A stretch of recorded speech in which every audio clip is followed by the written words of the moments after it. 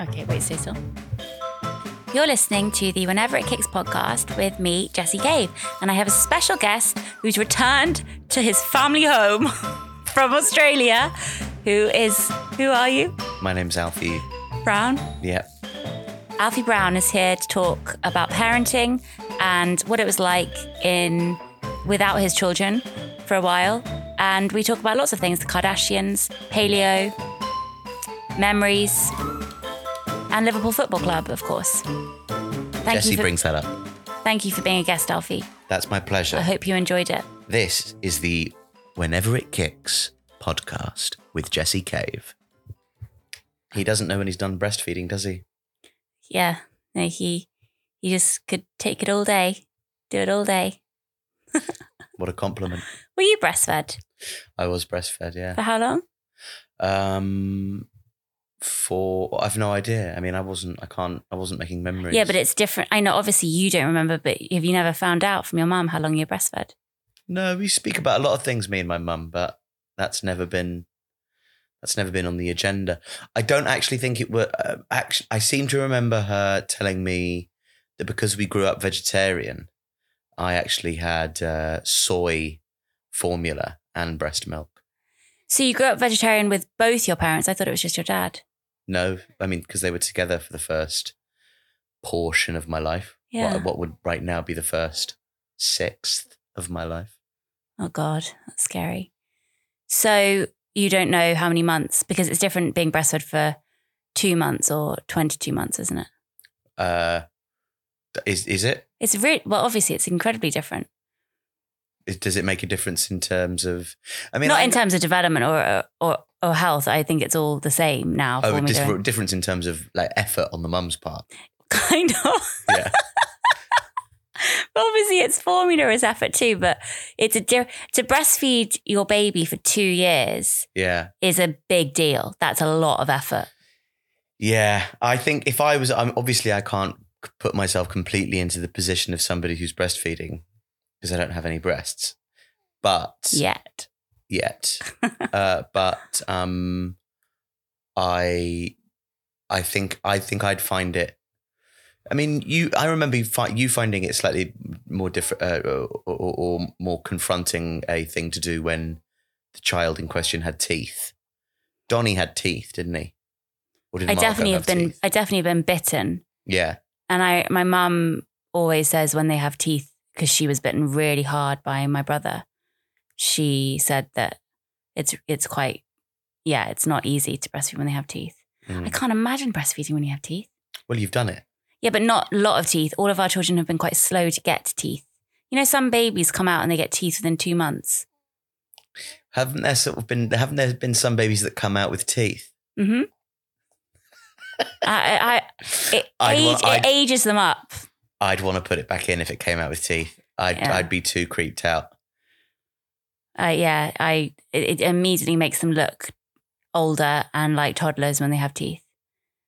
I quite like that they've all been quite slow to have teeth. Yeah. Because we've now just discovered that I do have an addiction to the babies. I like the babies. The baby's right now looking very kind of babyish, looking like it's graduated from newborn now to sort of baby. Like it's confident. It's like as a plane has finished its kind of journey of ascent into the air and then it starts cruising. That is, cruising as a baby. Yeah, well, and he's will officially be now until he's about 18 months old. Mm-hmm. Well, he's officially starts to toddle. He's officially entering actual baby stage because the 4th trimester technically lasts until 12 weeks. So he's almost 11 weeks. Hang on, are we still dealing in trimesters? I thought trimesters were a pregnancy phenomenon. Yes, but it's kind of a thing that I found out about on Instagram, but it's also a thing. For the 4th trimester is the first 3 months out of the womb. Okay. So, and it's also for the mother as well to recover from pregnancy. It's a huge amount to recover from and to get used to not being pregnant again. I think that's actually taken me ages. Yeah, 9 months in, 9 months out. Yeah. Okay. No. I think the 4th trimester only lasts, I think it's 3 months. Once they're 12 weeks, I think things... People stop talking about trimesters. They don't give a shit anymore about the mum. And What's a mester? I don't know, Alfie. Fucking hell. This isn't a language. Like this is not a language podcast. Well, we're talking about like parenting language. Yes, but I don't think anyone wonders what a mester is. You're the first person to have wondered that. Sorry. So yeah, the mother has to recoup after pregnancy and get used to not being pregnant anymore, and then adjust to everything that comes with having a newborn. And usually by 12 weeks, everything seems to have settled a little bit. Yeah, I remember you often talking about missing being pregnant. And actually, even though the baby's present, missing the baby, even though it's in front of you, it's not inside you. Yeah, I definitely miss being pregnant already, which is crazy.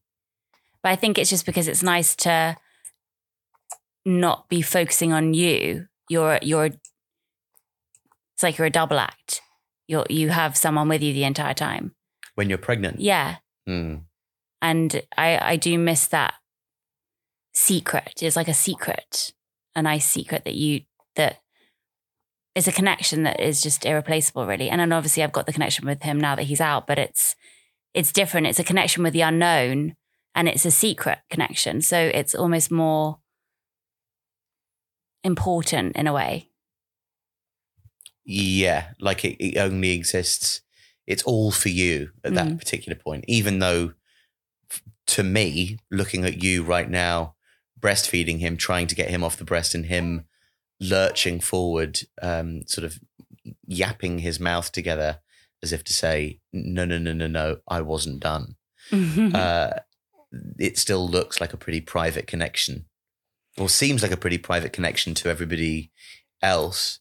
I think like there's certainly been an adjustment period for our other children in terms of you looking like you have a special connection. But I suppose it's not a secret anymore. And what you're saying is before, nobody else could even know about the connection that you had with the baby to be jealous about it.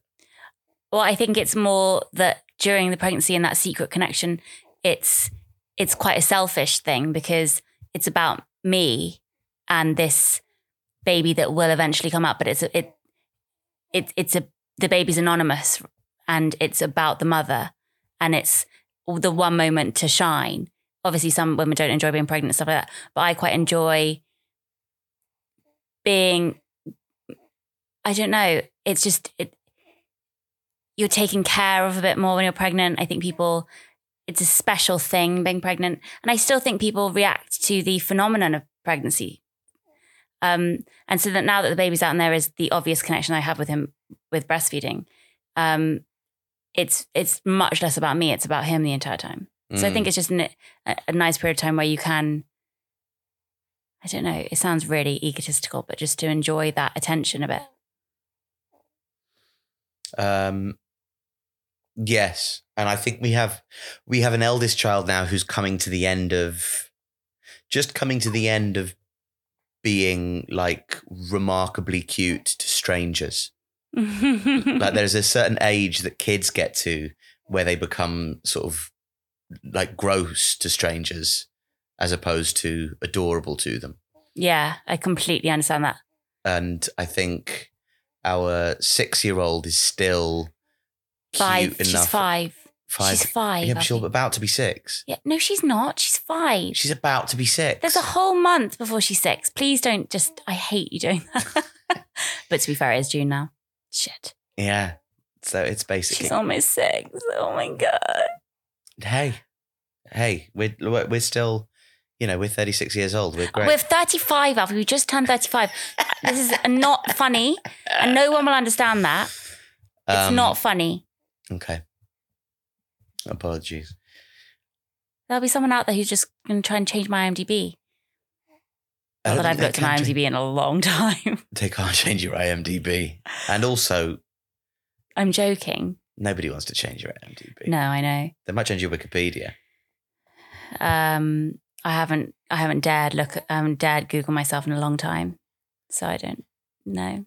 No, don't Google yourself. But Donnie, today I looked at him, or he looked at me, and I was shocked by how he suddenly looked like a a boy, not a little boy, a boy. Mm. Yeah. He's closer to being a teenager than he is a newborn. Oh my God. Like, this is the passage of time that we all bought into. I know, and it's so short. It really is so short. And that's why I kind of wanted to talk to you today. First of all, I want to talk to you about breastfeeding. But second, also, because it's really hard having a newborn. And we've now done it 4 times. And each time our relationship has evolved in those months after into a different thing. It has to regrow almost. Yeah.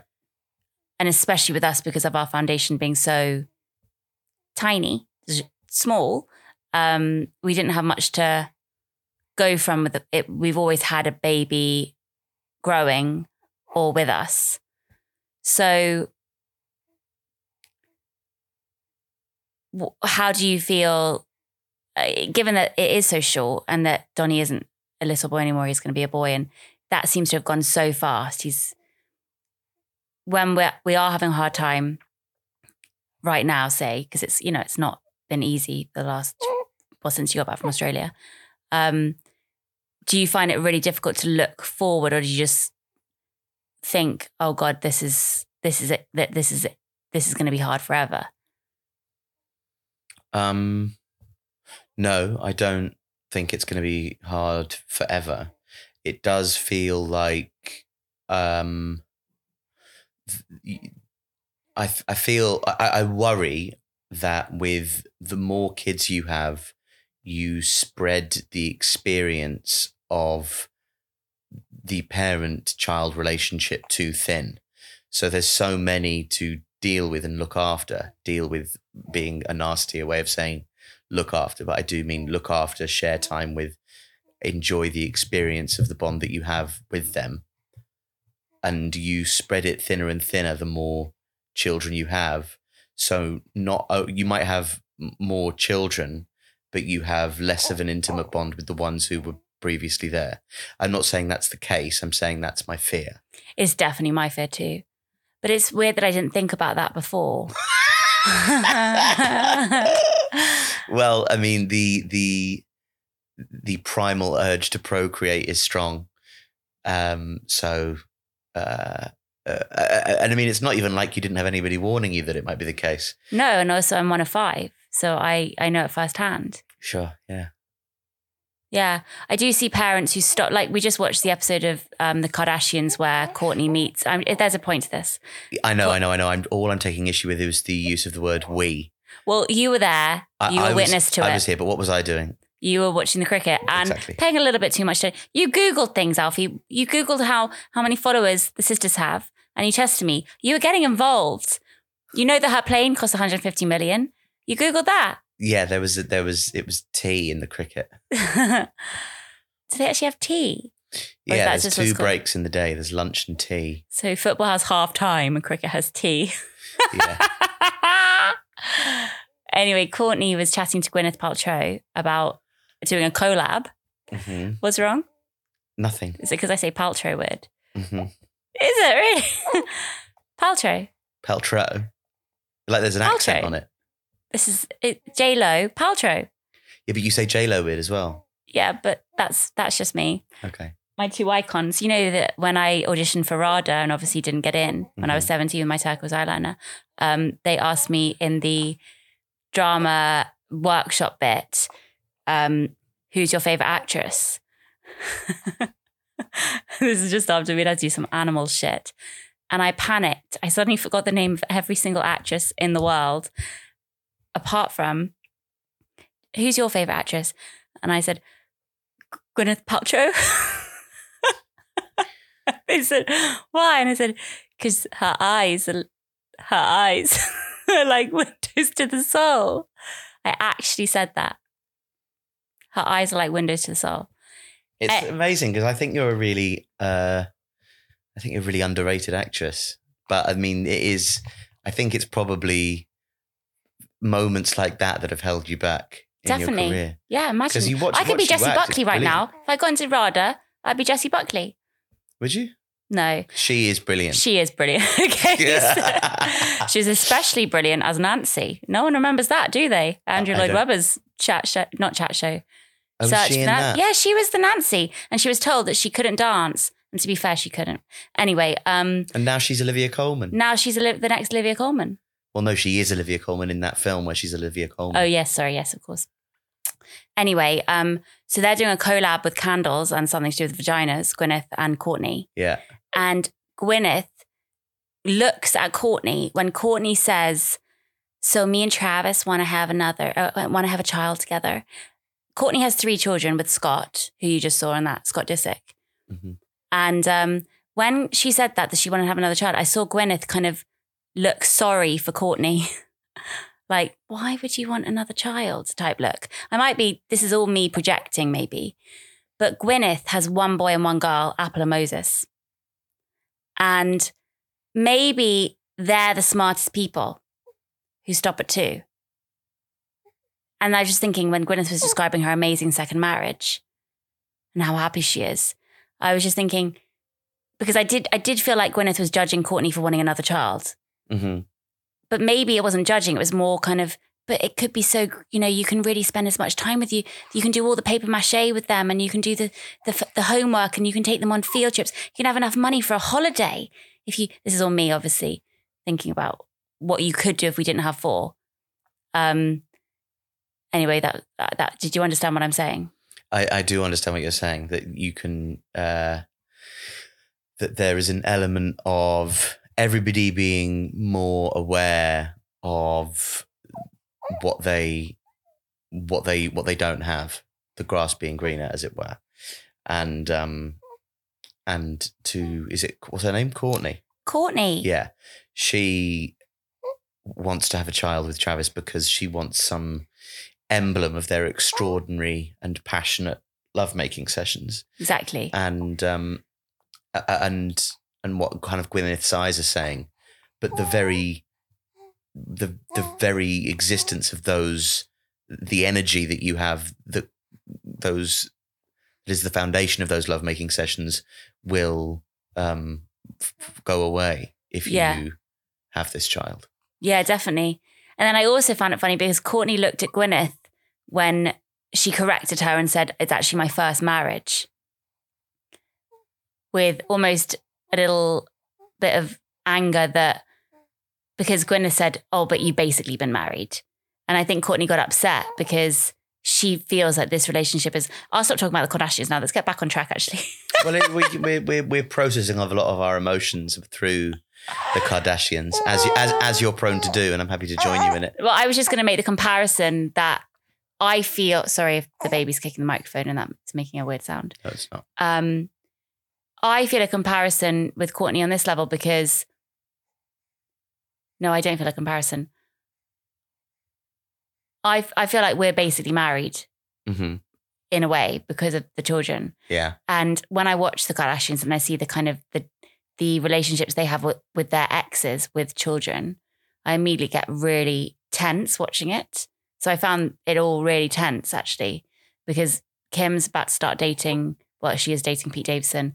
And I'm just thinking about Kanye. And I'm just thinking, well, how are they splitting the childcare? And how are they... I get so tense, and I think I just have flashbacks to us breaking up and thinking of how tense it was organising when you were seeing the kids, and hated that whole period of time. I've completely rambled, but I just found the Kardashians very intense just to watch right now. Yeah.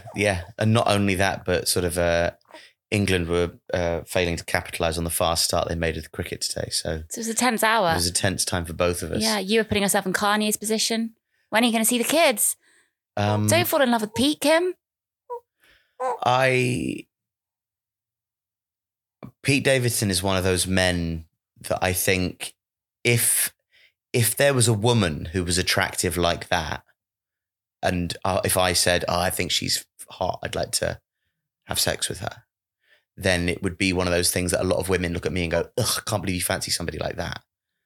Like Jack Grealish, who plays for Manchester City, is another one. Lots of women on Twitter say, oh, he's so hot. I love Jack Grealish. If like a woman who is attractive in the same way that he is attractive, I would be embarrassed to say that I was attracted to. like Kim Kardashian, because it seems too obvious. Right. Yeah. Yeah, I know what you mean. I would never say that I would never advertise the idea that Well, that's probably why he didn't go to the after party at SNL, as we just found out. Okay.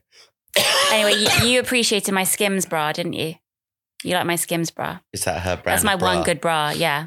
Yeah. I could hardly believe it existed. Do you want me to get more Skims bras? Yeah. Okay. I mean, I don't know what they are. You do know what it is because I do know what it is. I know what that bra is. I've got that one bra. But I don't know what the other selections look like. I was trying to buy you some Faye shoes earlier. But that's not the same as buying a bra for me. It's completely the opposite direction. But I don't know your bra size. I don't know my bra size either. I don't have a bra size because I wear sports bras. Yeah. Or elasticated bras. And you've had so many children that the bra size has changed a fair bit across. Kind of. I don't really know. It has. Mm-hmm. Yeah, but I mean, I'm largely the same boob size. Obviously, I'm bigger right now because of breast milk. But anyway, sorry everyone, this is not what the podcast is about. Alfie is excited because I'm about to throw away 2 pairs of leggings I've had for probably a decade. I've had these leggings. And I feel like it would be an important step in our relationship for me to throw away these leggings. Jessie finds it quite hard to throw things away. And in all areas of our life, I'm very pro, decluttering. Yeah, but your form of decluttering is coming back from Australia with 2 bags, a suitcase of clothes, me putting them to Sainsbury's bags, and they're now by the front door, and they're just going to stay there. I need to take them to the laundrette, and I haven't done it yet.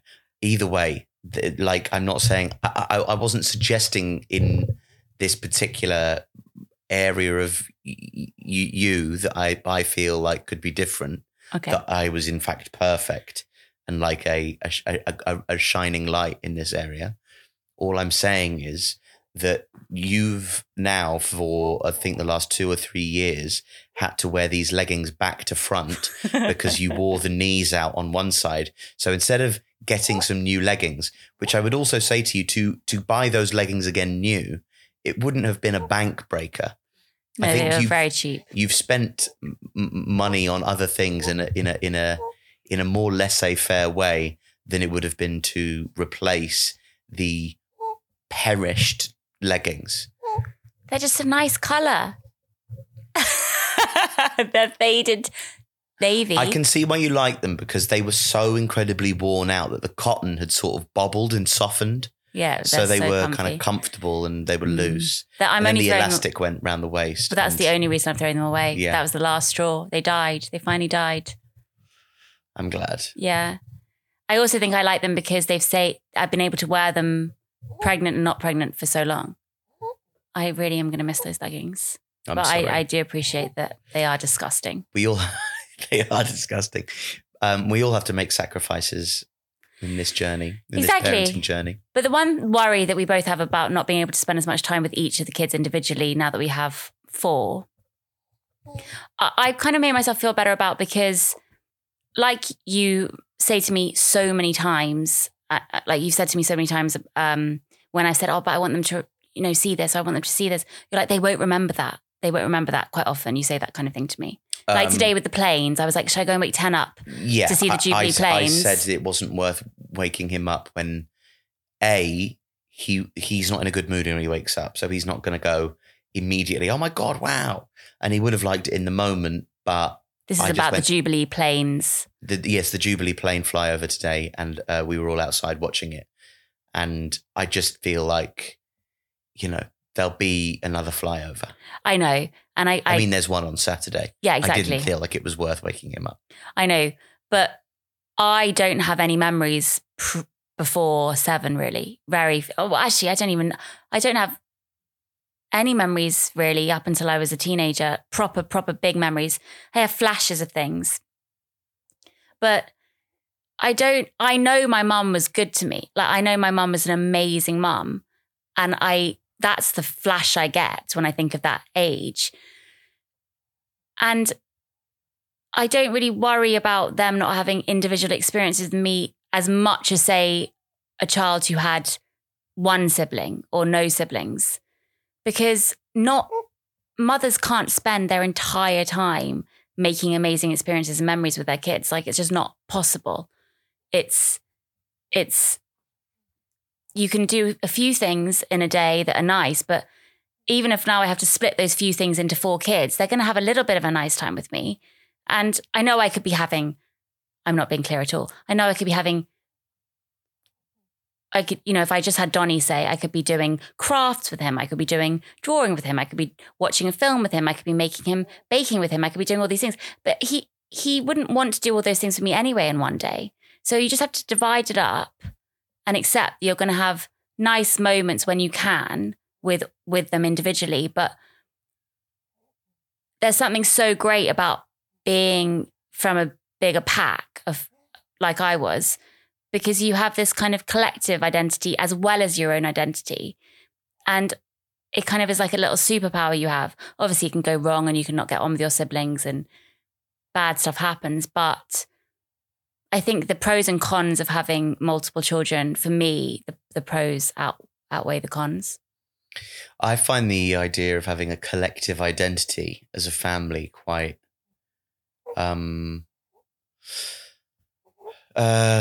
quite difficult to understand. I think, first of all, because, well, I just had one brother and then a half brother when I was 11, and then a collection of step people who shifted as different marriages came together and broke apart. So me and Lenny, and then also like me and Lenny weren't always together either. Like, we didn't have the same schedules because we had different schools and different. So it wasn't like me and then he went away to university in America for God knows how long. But also, I think there's something about 2 boys together is different and a unique thing. And also, for you guys, you split your time between your mum and your dad's. So, and they had their own identity. Your dad stamped his identity on you, and your mum stamped her identity on you, and it's a completely different experience. Yeah, and I think the fact that I don't have that and I don't understand it, and I was looking at us as I think everyone's at points prone to do, trying to look at the situation you're in externally, like look at what we are from a sort of bird's eye point of view, as me looking down on myself with you walking through the park with them today, all of us, and thinking, oh, we're a family, and what that means to us, what it even means to be a family, because what it even means to be a family as a form of identity is something that I don't really understand, because I never had I never had that. I only ever experienced my identity as something lonely. I mean, not lonely in a kind of negative sense, but like, and it's good, and I enjoy my own company and silence and quiet and calm, as we've discovered sometimes to the to everybody's detriment. But that might be something to do with the fact that also your parents are split up by the time you were Donnie's age, or younger, way younger. Not way younger, about then. So that must be strange as well, to be Donnie to be passing that age and for us to be together. Yeah. I mean, he doesn't remember when we had that 2-year breakup. No, exactly. So he only remembers us together. We've always been together. Kind of. I get little things here and there where I think tiny, yeah, but not really. But no, definitely, I know he jokes about it in quite a funny way. But there's something quite thrilling for me about we're a family. We've made a family. I'm excited to kind of have our own rules and our own ways of kind of guiding them into adulthood that are different to my family and your family. We're making our own way, and that's quite exciting to me. And weirdly, it feels like doing something properly adult. And it's only with Becca recently that I've felt that we're kind of, I don't know, yeah, we're a unit. And I think that's because it was so rushed with Donnie and Margot and everything was so different. And we were younger and everything was a bit more frantic. And then 10 as well in the pandemic and everything was so weird.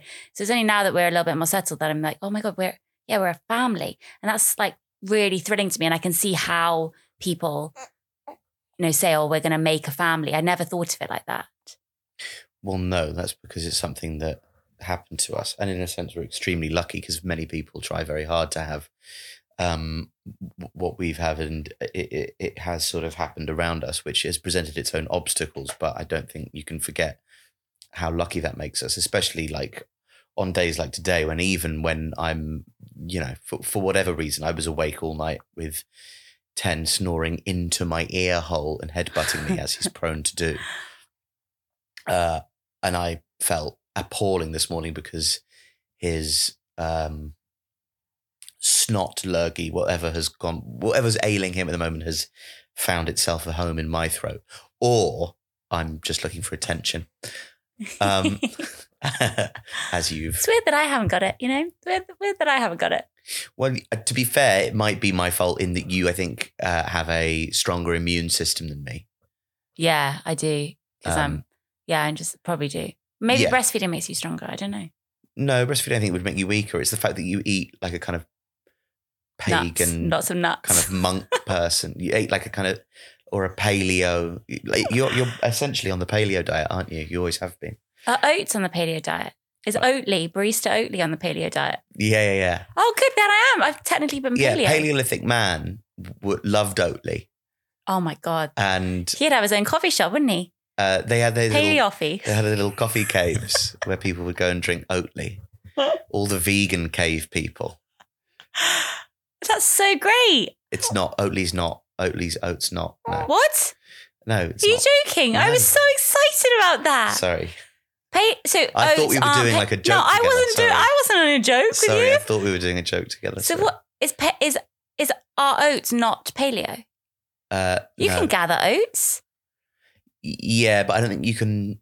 You can gather Oatly. You can eat kind of a sugar cane, but you can't like create sugar. Yeah, but Oatly is just oats mixed up, isn't it? Yeah, but that's not everything. Is just something mixed up. Yeah, but oats aren't a made thing. They are a natural... I know, but oat milk is. Yes, but it's made of natural ingredients. So is bread, but bread isn't paleo. Well, bread should be paleo. Right, okay, well, you take it up with, Dr. Paleo of Paleo I'm University. Paleo. I'm almost paleo. What I was going to say was, even though I felt awful this morning and ill of my own personal weakness because of my bad lifestyle choices, I still knew how wonderful it was, which was great. I know. And the other thing, sorry to just final thing in what you were saying before, is that now you get to make decisions about how you want to raise them. And I'm finding that more than ever now that they're becoming, children who are more than just something that strangers coo at. They were always more than just something that strangers cooed at, but now they're, the people that you can have a chat with them about their day and, engage with them and ask their opinions about things and try and get them to work out problems or have them correct you about what sort of, whatever big cat fact you've just gotten wrong. They can correct you because they absorb that sort of information because they love it. And the decisions you make about how you want them to be and things you want them to do, like, creating readers is a big thing for me. Yeah, I think that's something that if we are going to be bold about anything with rules, I would like to really imprint reading as a priority. Yeah. Which again, it's not that my parents didn't do that. It's just that it's something that we both, as self-taught idiots, Me, I'm talking about me more than you. You're not an idiot. But reading has transformed my career, really. If I hadn't have read, it was the only thing that I think has truly helped me. Mm. So yeah, if we can just, my agent, who's amazing, she told me that she has allowed her son unlimited Audible, so he can listen to whatever he wants, and he can buy on Amazon or whatever any book he wants, and it's never questioned, so that he knows that it's something that is encouraged and is allowed and endorsed, rather than, you know, buying a Beyblade or buying a Beanie Baby or something. Yeah. Which I thought was such a good idea. Yeah, it's a crucial thing.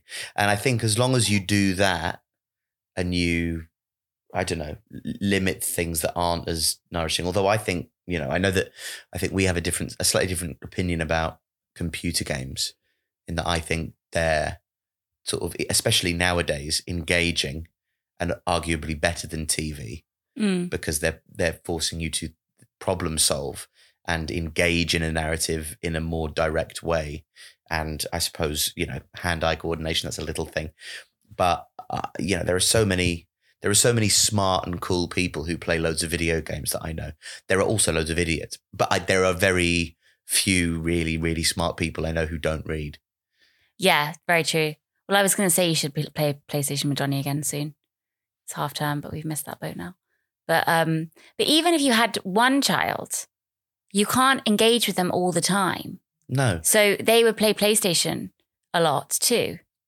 I'm just trying to make myself feel better. Well, I think, but I always think you have mothering eyes bigger than your parenting stomach, because you come up with some plan for the day, and it's like 9 a.m. papier-mâché, 10 a.m. orienteering, 11 a.m., you know, we go on a family jog, 12 a.m. we stop for healthy snacks. Just so that no one gets the wrong idea, I don't accomplish any of these things. Yeah, but your to-do list at the beginning of the day looks like Mark Wahlberg wrote it. There was one day during lockdown, the first lockdown, where they were homeschooled. You remember you got that chalkboard. I wrote an itinerary on that chalkboard. And I think we did accomplish that chalkboard itinerary that day. And I never did that again. We did so many activities that one day. So they did that activities that one day, you know? It's fine. I think because a lot of people would have listened to the podcast when you were in Australia, it'd be nice just to have a little a summary of your emotions as a father separated from your beautiful children, and to come back, like you said earlier, to a giant baby, because you left when he was, you had to go. Sorry, you don't like me saying you left when he was a week. You always phrase things in this way that makes it sound like I'm awful, like it wasn't a joint decision that we made together. Like I left and you dealt with it. Like, and I know why you do it, and you're doing that thing that, like, there's this, I can't remember who it was, but we bumped into, I think, somebody who worked for something to do with your book or something, and we met them on the street, and you hilariously kind of put me down in front of them. Oh, come on, Alfie. No, but this is like a thing. And then you went, oh, I'm sorry, I don't know why I do that. Oh, no, I know, I always do that. Yeah. But I do it because it's, it seems like, I don't know, showing off or something the other way around. I don't know. I think in that moment when I did, I don't know, say something about you, I didn't want people to think, oh, she's all cocky because she's got a boyfriend. I always think of myself as the loser at school who never had a boyfriend. And so now whenever I always feel like slightly surprised that I have a boyfriend still. I still have that mentality. So I don't, and just in case the person I'm speaking to is a person that is also quite insecure and geeky like me, I always just want to just make them feel like, don't worry, I'm actually really still uncool and stuff, even though I've got a boyfriend. It's so pathetic.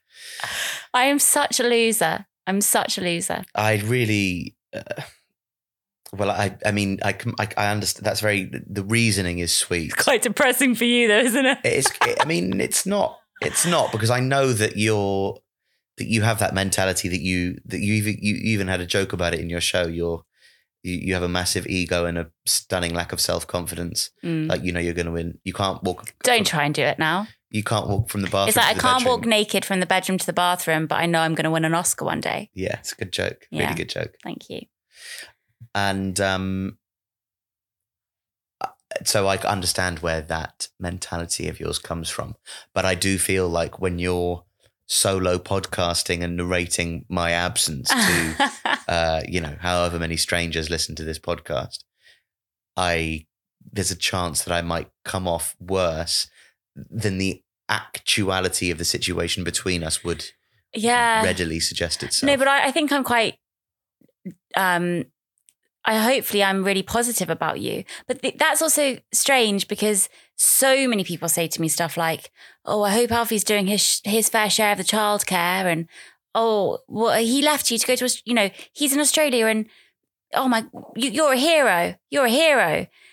They don't know that my mum lived with me while you were away, and I would not have been able to do anything without my mum, and it was a complete mutual decision that you go to Australia. It was always the plan. You go to Australia. That was the deal.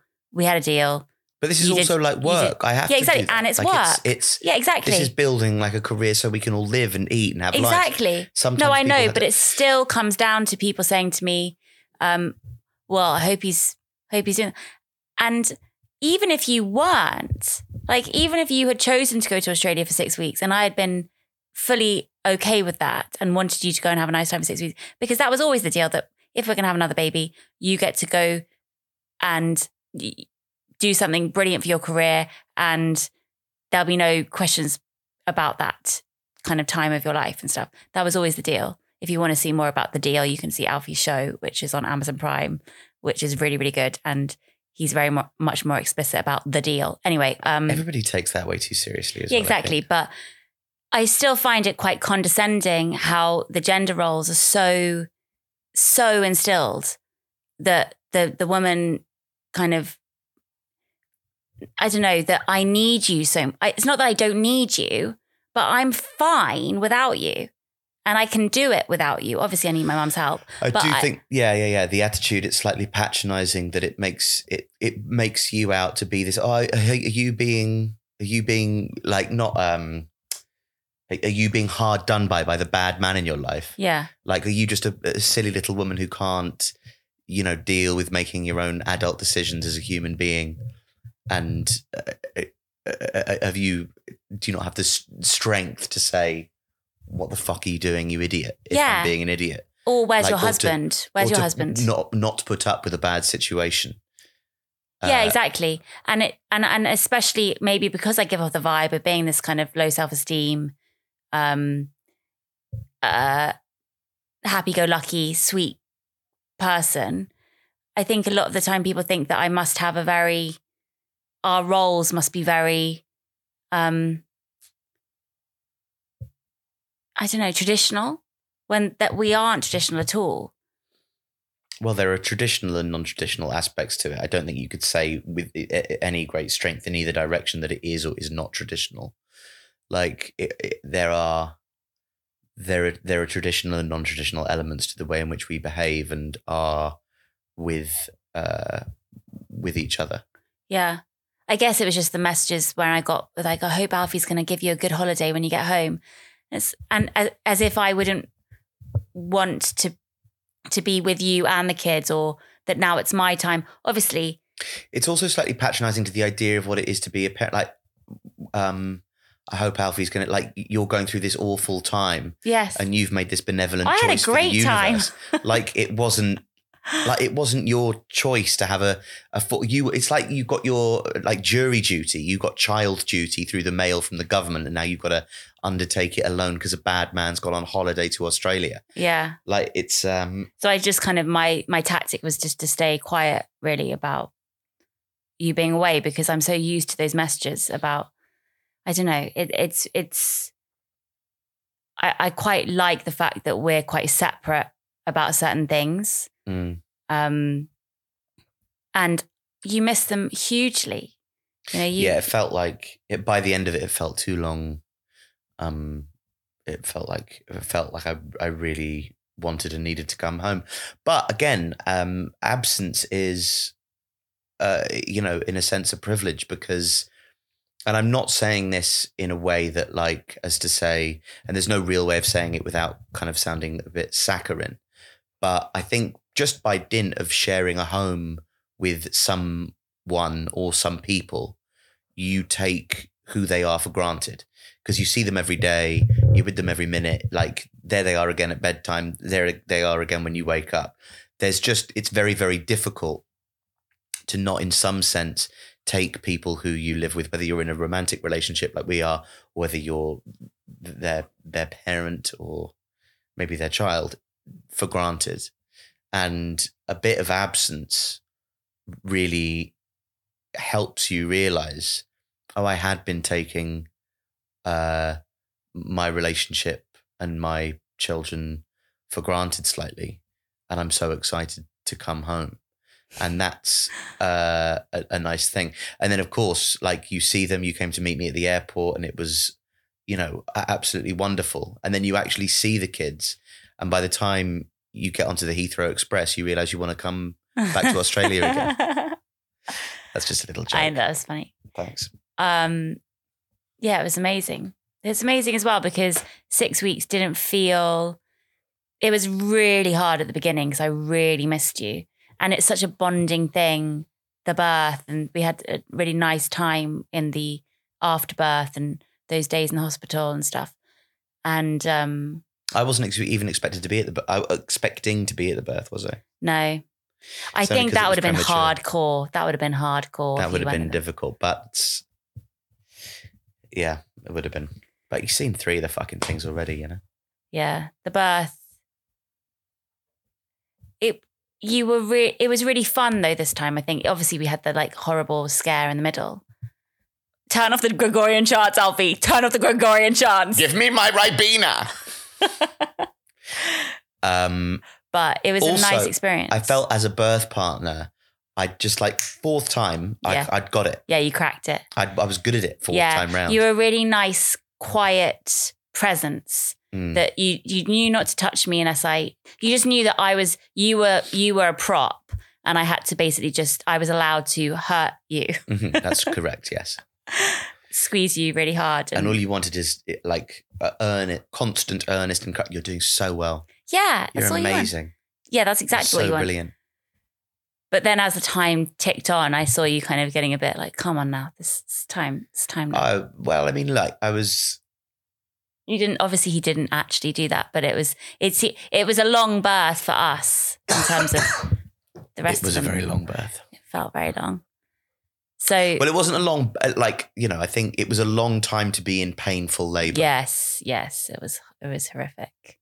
It was really horrific. And it was an exceptionally painful labour. So they told us. It was really bad. I really don't ever want to do that again.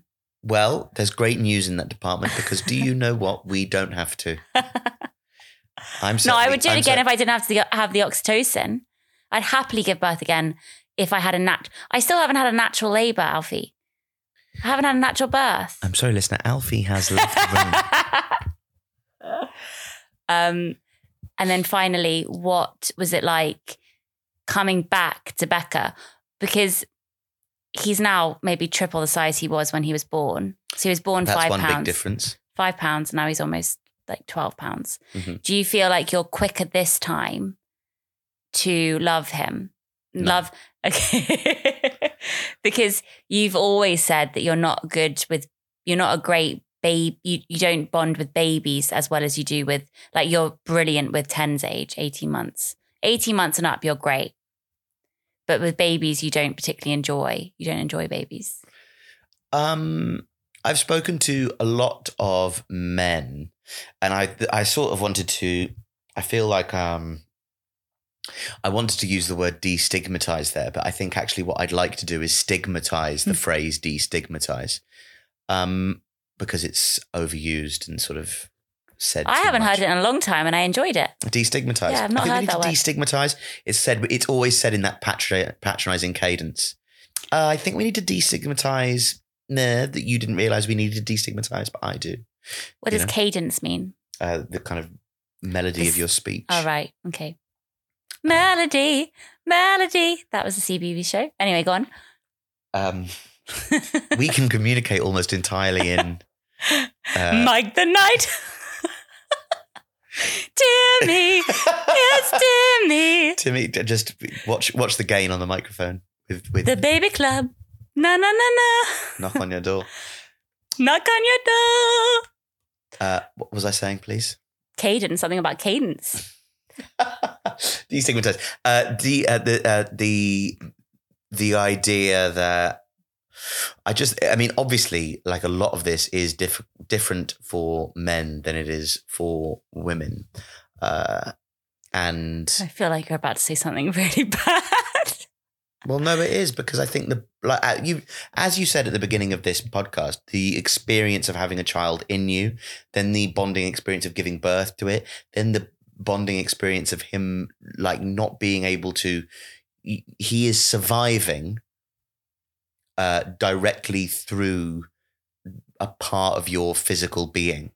And that is transcendently magical and kind of bonding on a level that I can never understand. So that's cool for you. Oh, so you're saying that men can't compete with women? It's not yes, but not compete. I mean, I don't feel like I'm in competition with you. I just feel like everything that you have experienced, and I used to have a joke about this 6 years ago, that maybe you'll remember, that where I sort of take the piss out of people going, men will never understand the pain of childbirth. Men will never understand the pain of childbirth. And yeah, that's true, but we'll also never understand the sort of life-affirming, magical, blissful, otherworldly experience of being pregnant, giving birth, and feeding direct from something that I am physically producing within my, almost kind of out of my soul, and nourishing this thing that I've grown with it. So, we'll never understand the pain of childbirth, but we'll never understand that either. So yeah, exactly. You got to take the rough with the smooth a little bit in that area. Yeah. On a different note, earlier today, I saw your face and your enthusiasm as something happened on your laptop. I think it must have been cricket. Mm-hmm. You were so joyous in that moment and more alive than you'd been all day. And it's such a specific thing, sport, for you. It's just it gives you so much pleasure. Yeah. And you're so committed to it. And I thought, why can't you have that level of joy and commitment to taking nice photos of me? Yeah. It really upset me. I think because sport is, it sort of, it serves a function in my life, I think, like church fills for a lot of different people. In the sports teams that you support, there are certain sort of identifying factors that you want to like see either in yourself or in society. So when your sports team wins, it's like those values win, and you can go around with like-minded people and have your kind of community of like-minded people coalesce around an idea together, feel that sense of community and lack of being alone so in every the universe. time, but on the other hand, like taking photos of you is nice, but also a constant need to reaffirm your own existence in the eyes of people on social media, which is not... No, it's not for social media. It's to have me as a record of them at this age. So whenever we're doing something really nice, like paper mache, it'd be nice if you documented that. Well, I wasn't here for when you did that. Yeah, I'm just saying next time I do paper mache, take a nice photo of me. Well, I do take nice photos of you, and you really haven't lately. I don't think I take... If it was 1992, I think I would take a more than average amount of photos. No, I know what you mean. So every time they score, is it basically like everyone saying, "Thank God, God exists"? Is that kind of what it feels like? Not that God exists so much as you don't have to be alone anymore. We're with you. There's a moment of. That's why I don't like VAR, but I feel like whenever it VAR? kicks, the video assistant referee, I feel like the whenever it kicks podcast is not a good podcast to be talking about the VAR. benefits of VAR. No, I think we'll stop there. But I really hope that Donnie is as enthusiastic and committed to football as you are, as an observer rather than a player, because I think it's really nice. It's a really nice aspect of your personality because you're so supportive of Liverpool Football Club. You're so supportive and it's just so genuine and heartfelt. And you don't need to be playing and you don't need to be the best. And that's just a really nice thing for me, completely opposed to my childhood. Do you mean I don't need to be the best in terms that I don't need to be the best player, or that Liverpool don't need to be the best? Liverpool don't need to be the best. You'll love them no matter what. And you don't need to be the athlete that, is playing. You're happy to be the guy with a beer sitting on the sofa watching.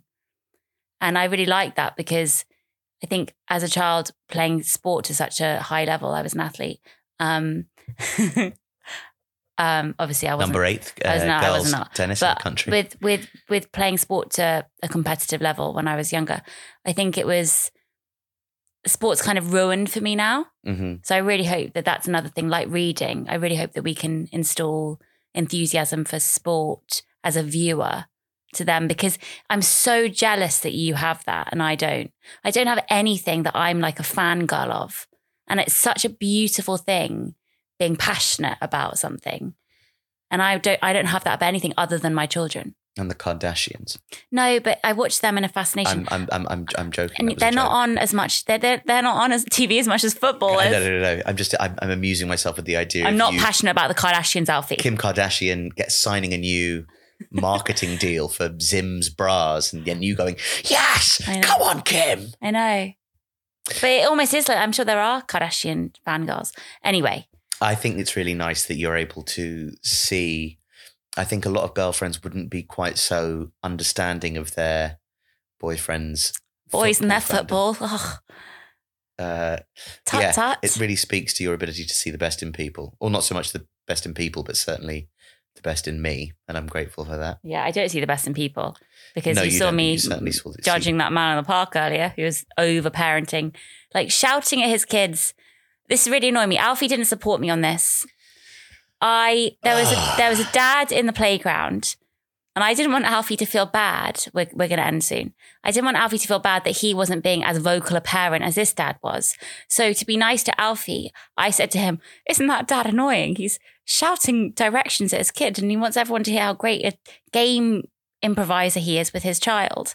Isn't that dad annoying?" He was coaching. There was a bouldering wall in the playground. It wasn't just the boulder ball. It was saying, more. Hips closer into the wall. Hips closer into the wall. And other stuff like, "Are you all right there, Ollie? Like, do you need me to help? Here's a bucket. Let's do this on, oh no, should we go over here and do this? Oh no, let's do this. Let's do this." Like, his every single thought he was saying, he was shouting. So almost it made me really annoyed because I wasn't shouting directions to my kid. I wasn't kind of needing everyone to hear that I was doing things with my kids the entire time and that I'm a really, I just felt like he was showing off. I felt like he was showing off. I know, but you have And to be nice to you. Thank you. But also, I didn't want you to feel jealous. But I didn't feel jealous because I don't feel like his front foot parenting in that moment was an affront to my ability to be a good parent. He was doing pirate games. You should have been jealous. I wasn't jealous. You were just... there was... I've hidden the treasure. Let's go find the treasure, guys. I didn't hear him play pirate games. Yeah, well, I'm merging two dads into one to make a better story, but it didn't work. I do look at the dads in those playgrounds who have one child and think, yeah, well done. You can play the pirate games. For being an energetic dad right this minute. Yeah. I know. But you didn't support me. And I said, isn't that dad annoying? And you were like, no, I think you're being really judgmental. Okay, well, and this is what I'm worried about. In terms of, I edit this podcast for you and put it out. And I do listen to quite a lot of it, depending on how much time I have from week to week. But I do worry how much you, in your retelling of things, as you just have, I think you're being really judgmental. If we were to not question that, and that was just to float out into the universe, that makes me sound so much worse than what I actually said. Well, you said it with a smile. Well, I smiled. I didn't say I think that's really judgmental of you. That just never passed my lips. You said, I think that's judgmental of you. No, I didn't. What do you think you said then? You said the word judgmental. I said it doesn't bother me. You don't think you said judgmental? I think you then reacted like this. Oh my God. You said, I think that's quite judgmental of you. Okay. Let's end the podcast now. End it now. End it now. Okay, end it now. Thank you for listening to the podcast. Don't worry, we're not going to have a fight. I need to cook. I need to cook Jessie her dinner. My mum has very kindly got the kids. As I do every night, I cook her the same concoction of beans and vegetables with slightly different. You can find the recipe in my show on Amazon Prime. Paleo. I call it Vegetable Cosmos. Is that paleo? What? Is tomato puree paleo? No one gives a shit. So let's end the podcast now. For all your curious listeners, you can find me on Instagram, and I'm gonna give you a guide as to whether or not Vegetable Cosmos is paleo. But you should watch Alfie's special on Amazon Prime. It's really good, and he looks very handsome in it because he hadn't been drinking for a while. So every so often I say to him, "Look at you then." Yeah. As an incentive, just stop drinking beer. Because he looks really good in this. That sounds quite creepy. I said that quite creepy, but he does look really good in it. And that's not why you should watch it, to see how good he looks. He's actually really funny. And it's a very good show. And it was very well received. And that's on Amazon Prime, and it's called Sensitive Man. And I'll be back very soon on my own and not being judged. You should also listen to We Can't Talk About That Right Now with Jessie Cave and BB Cave. Yeah. Get on the Patreon for blog posts, and what else is on there?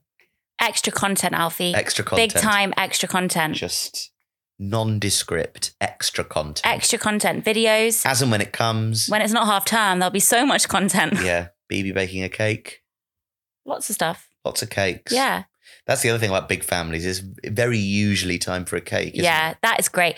Whenever I look at Sophie Ellis Bextor's Instagram, I always think, oh, it's another birthday. April's a big time for them in the Ellis Bextor household with cakes.